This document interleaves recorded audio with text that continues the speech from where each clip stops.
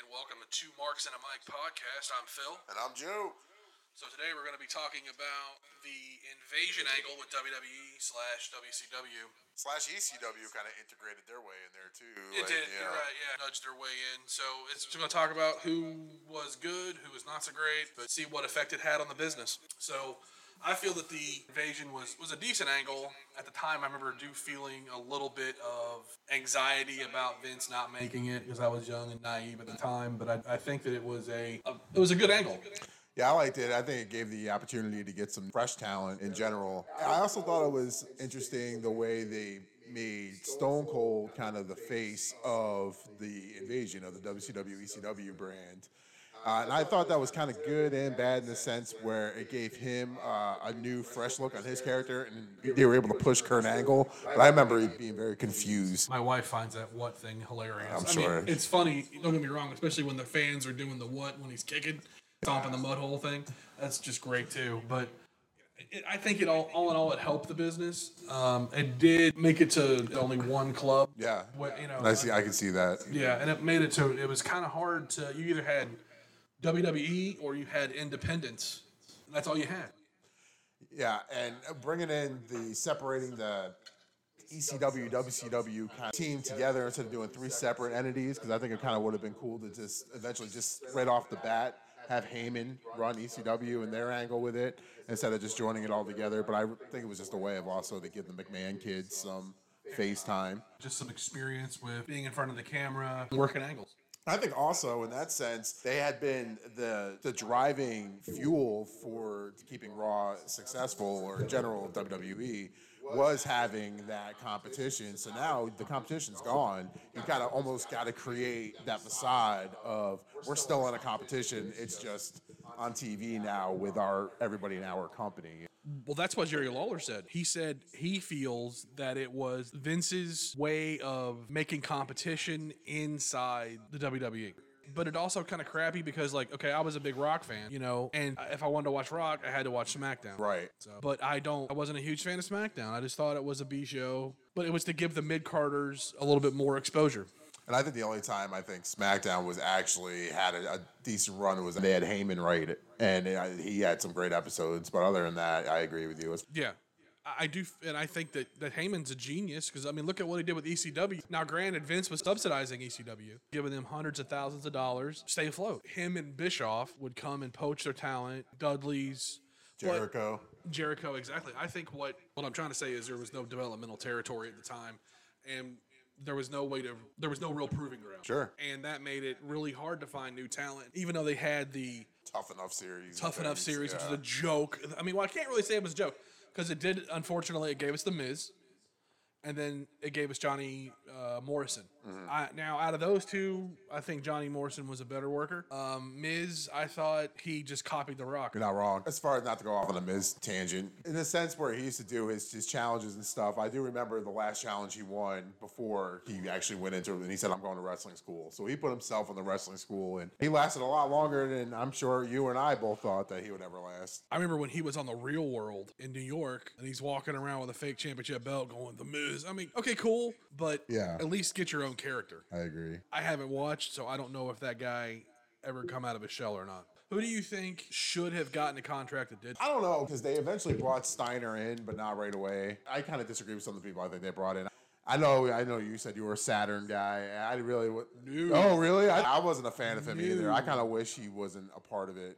I appreciated everybody who they brought in from WCW. I know eventually they brought in Big Papa Puff, and at that point, what do you do? I think in a sense, Vince knew what was important at the time. Cruiserweights was making a big jump in Nitro, and he wanted to be able to bring that kind of smaller division over, so it's not all big guys in there and kind of a different persona. I agree. As far as who didn't get one, though, I don't know. Who do you think? That's a good question. Maybe Billy Kidman. He got a contract, but they didn't use him very much, you know? And, I mean, and he was a really good cruiserweight. I think that when WWE did the light heavyweight division, it was their answer to cruiserweights without having real cruiserweight. If they don't have the guys, don't have the guys, but we got to work with what they got. So now, opposite end of the spectrum, who were you happy to see get the push? Eddie Guerrero. I think that he was probably one of the best acquisitions from WCW. That's not to crap on Benoit or Malenko.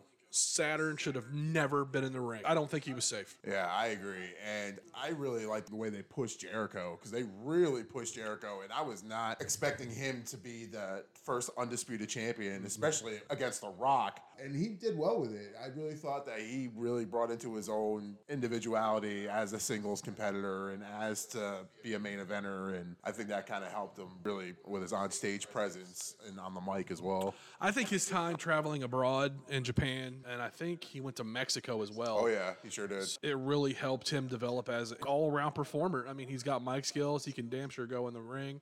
Yeah, I also think that having a lot of ECW guys come there, I knew that was huge for the Dudleys to just go in there and also helped contribute to the Attitude Era portion because doing more tables matches and you had a younger Edge and Christian and you had the Hardy Boys come in. So that was a good, strong tag team. And before that sense, I would say before the invasion, it was a very abysmal, not so much looking forward to the tag team division as it was in like the 80s, early 90s. I'll agree with that. Like you had the Dudleys come in 99, and then you had Edge and Christian, the Hardys. That was all pre-invasion, but it worked, and it was able to flesh out that tag team division that really needed it. And they were doing the most innovative matches at the time. Like the problem that I had with those matches, they got oversaturated. Main event on a Raw, we're gonna have a TLC match. The first few times, it's cool, and then it starts to suck. And then you're also putting your talent at risk. Very good chance that one of these guys is going to go through a table wrong and hurt themselves. And now we talk about the talent of wrestlers coming in, but then they even started, I forgot about the whole, until we went back and watching it, the whole Nick Patrick, Earl Hebner angle and putting them in matches against each other and the WCW refs against the WWF refs.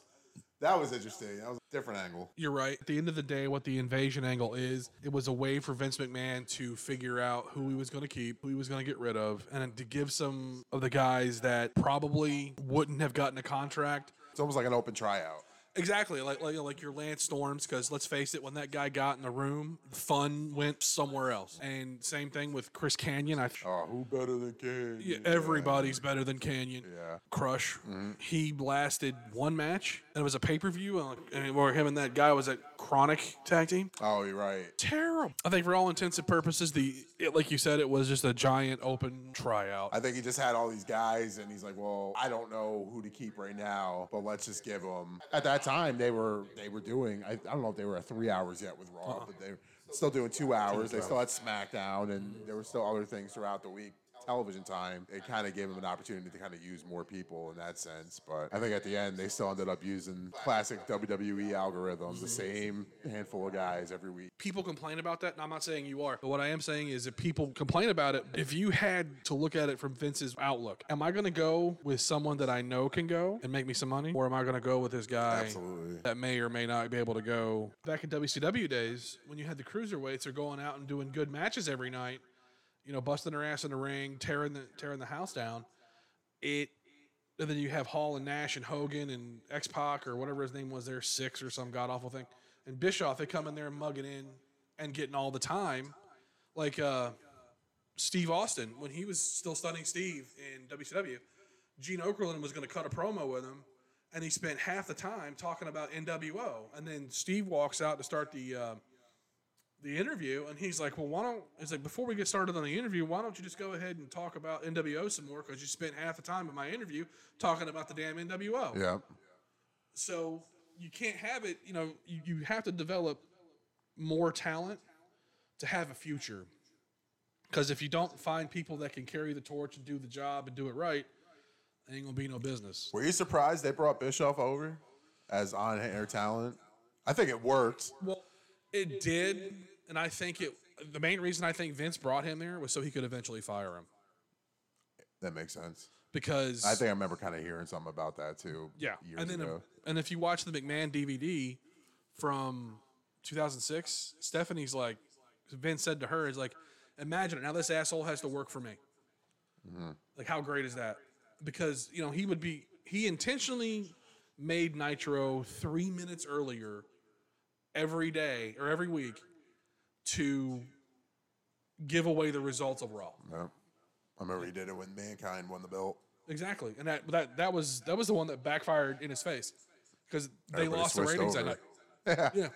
And it's like, dude, I mean, what are you thinking? Yeah, I did read Bischoff's book, and you know, like it was crazy because he kind of went in there to run WCW or be the GM of it, and it was just billionaire Ted was just giving him money, Yeah. and he was just rolling with it, and whatever worked, he just kept rolling with it. He didn't care about the business. What he cared about was what billionaire Ted cared about, and that was shutting Vince McMahon down. And proof in the pudding, they didn't care about the business. It's 2 words: Bill Goldberg.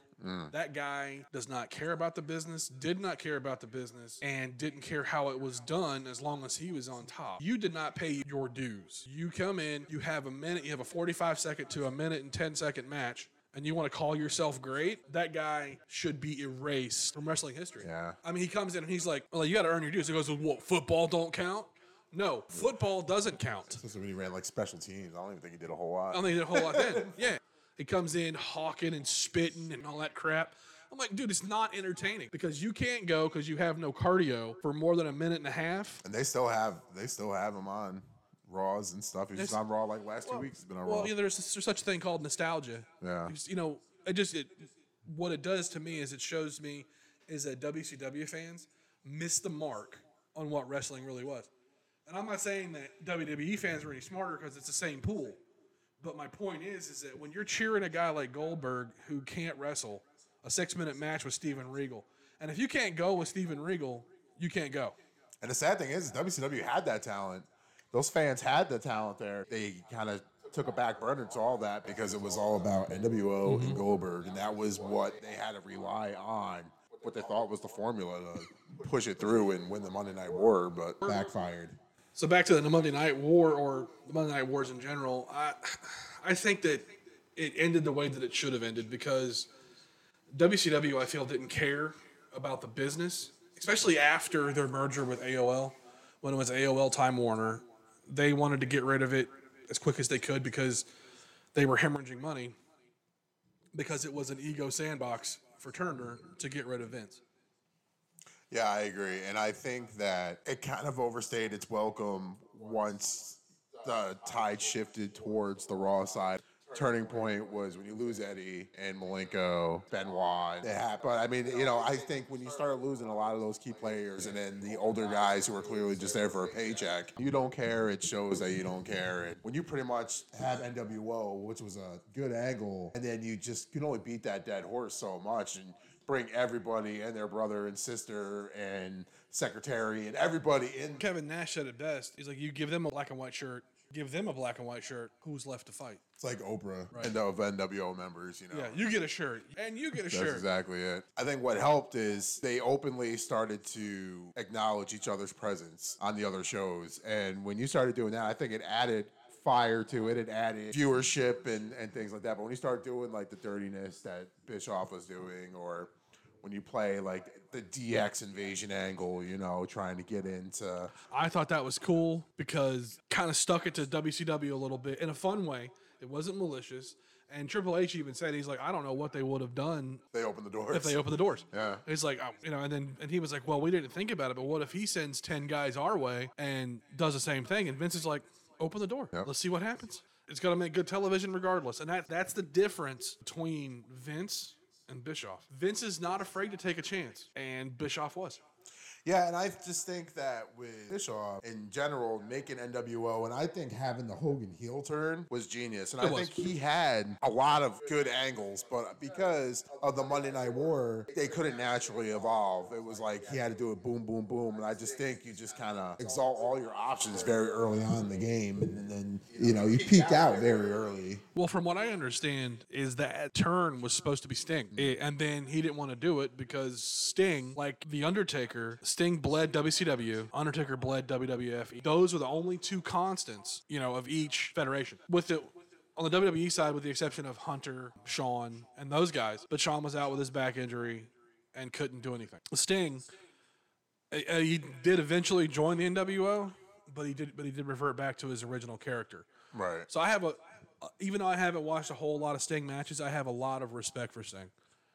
He was just a good dude through and through, and he was a damn good wrestler. And yeah, as well, especially now that I'm older, because like you, I didn't really go watch Nitro, or maybe during commercials or Raw, I'll put it on, or you know, if back in, don't let the cops come to the house. We had the Scrambler back in the day, so we got all the pay-per-views, Right. and so I would watch the pay-per-views because I didn't have to pay for it, and it was just something to watch. I like now being able to go back and have a new appreciation for Nitro and the wrestling that's on it. And you're like, wow, this actually had a good algorithm to work, and I just think that they had good angles, but they were forced to play their hands very early because of and I think that's kind of why AEW is still on the map, and because they're on Wednesdays, they're on opposite days, they're not trying to poach talent. I think WWE releases willingly going over there because they see the talent pool they want to work with. Exactly. I think that that's a smart move, going on a different day. That was another mistake that Bischoff made, going head to head with Vince, because Vince loves competition.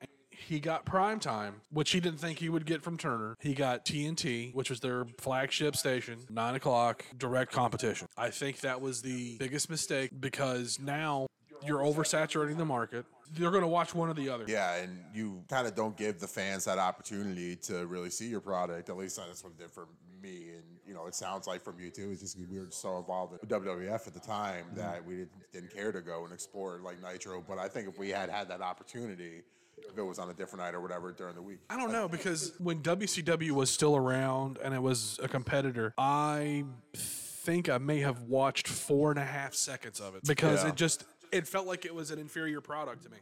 The production value of it. Exactly. Yeah, the production value of it. And that was the big thing, is like the ring looked chintzy, all the colors, and it just wasn't, New York. I agree. It was, and then you had all those Southern drawl, your Gordon Solys and people like that. I'm not taking the crap out of them. I'm just saying that it's, when you have those old school Southern guys, and that was the first thing the Bischoff did when he got there, was get rid of those, because he had to make it where it wasn't like that good old boy Southern wrestling. Right, because it was at that point, that was really kind of when they started making the transition from professional wrestling to sports entertainment. And I just think in that sense, Bischoff just couldn't keep up, because he had the wrestlers, but he didn't have the entertainers. Well, and that's true. He had the wrestlers, did not have the entertainers. But I don't think he had the wherewithal to use them properly. Like Paul White, he went to Bischoff, and he wanted him, he was making a third of what Nash and Hall were. And he was like, I just want to make the same that they make. I'm putting in the same amount of work. I want to make the same. He goes, why would you ask me that when you're still in the middle of a contract? Like, for someone who says he has this great business acumen, he sure as hell didn't show it in WCW. Yeah, it was very easy for wrestlers to jump ship back then, especially when you have that type of leadership, and I put that in quotations because I think it was a very seat by the pants operation of trying to. That's putting it mildly. Yeah, 100%. I guess you could say the death of WCW was mismanagement, was a lack of conscientiousness for the business. So all in all, I think the invasion angle worked. I think it was the best way to ease into that merger era. And what'd you think of it with Shane being on Nitro? Did you think that was a good transition to start the whole thing off, or having Shane as WCW, Stephanie as ECW? I think it should have been Heyman, but it gave Stephanie something to do, and it helped hone her skills. So I think that it was good the way that it played out. Yeah, I thought not only did they have their actual wrestlers for the companies they were at before, but mixing in like Austin with WCW, and I think at one point Big Show was doing ECW at one point, like when he brought back their ECW championship. I think that they really misused some of the ECW guys. I agree. So I think that's going to wrap this up for this episode. That was good. I mean, like I said, the invasion was a good angle. I think it kind of brought the end of Monday Night Wars when it was over, the next step of what's next after that, and all these wrestlers and talents. And so I thought it was good TV. And like I said, I was able to push Austin, kind of rebrand his character a little bit. It was able to push Angle, start to bring all these younger guys in. So I think it worked well. I thought that WWE did a good job with it. I think so too. It happened the way that it should have. I mean, there was a couple people that probably should have got a contract that didn't. But yet again, another episode. But all in all, I think it was a healthy transition from the two giants of sports entertainment. That's going to wrap this up for us. So thank you for listening. We appreciate you. See you next week.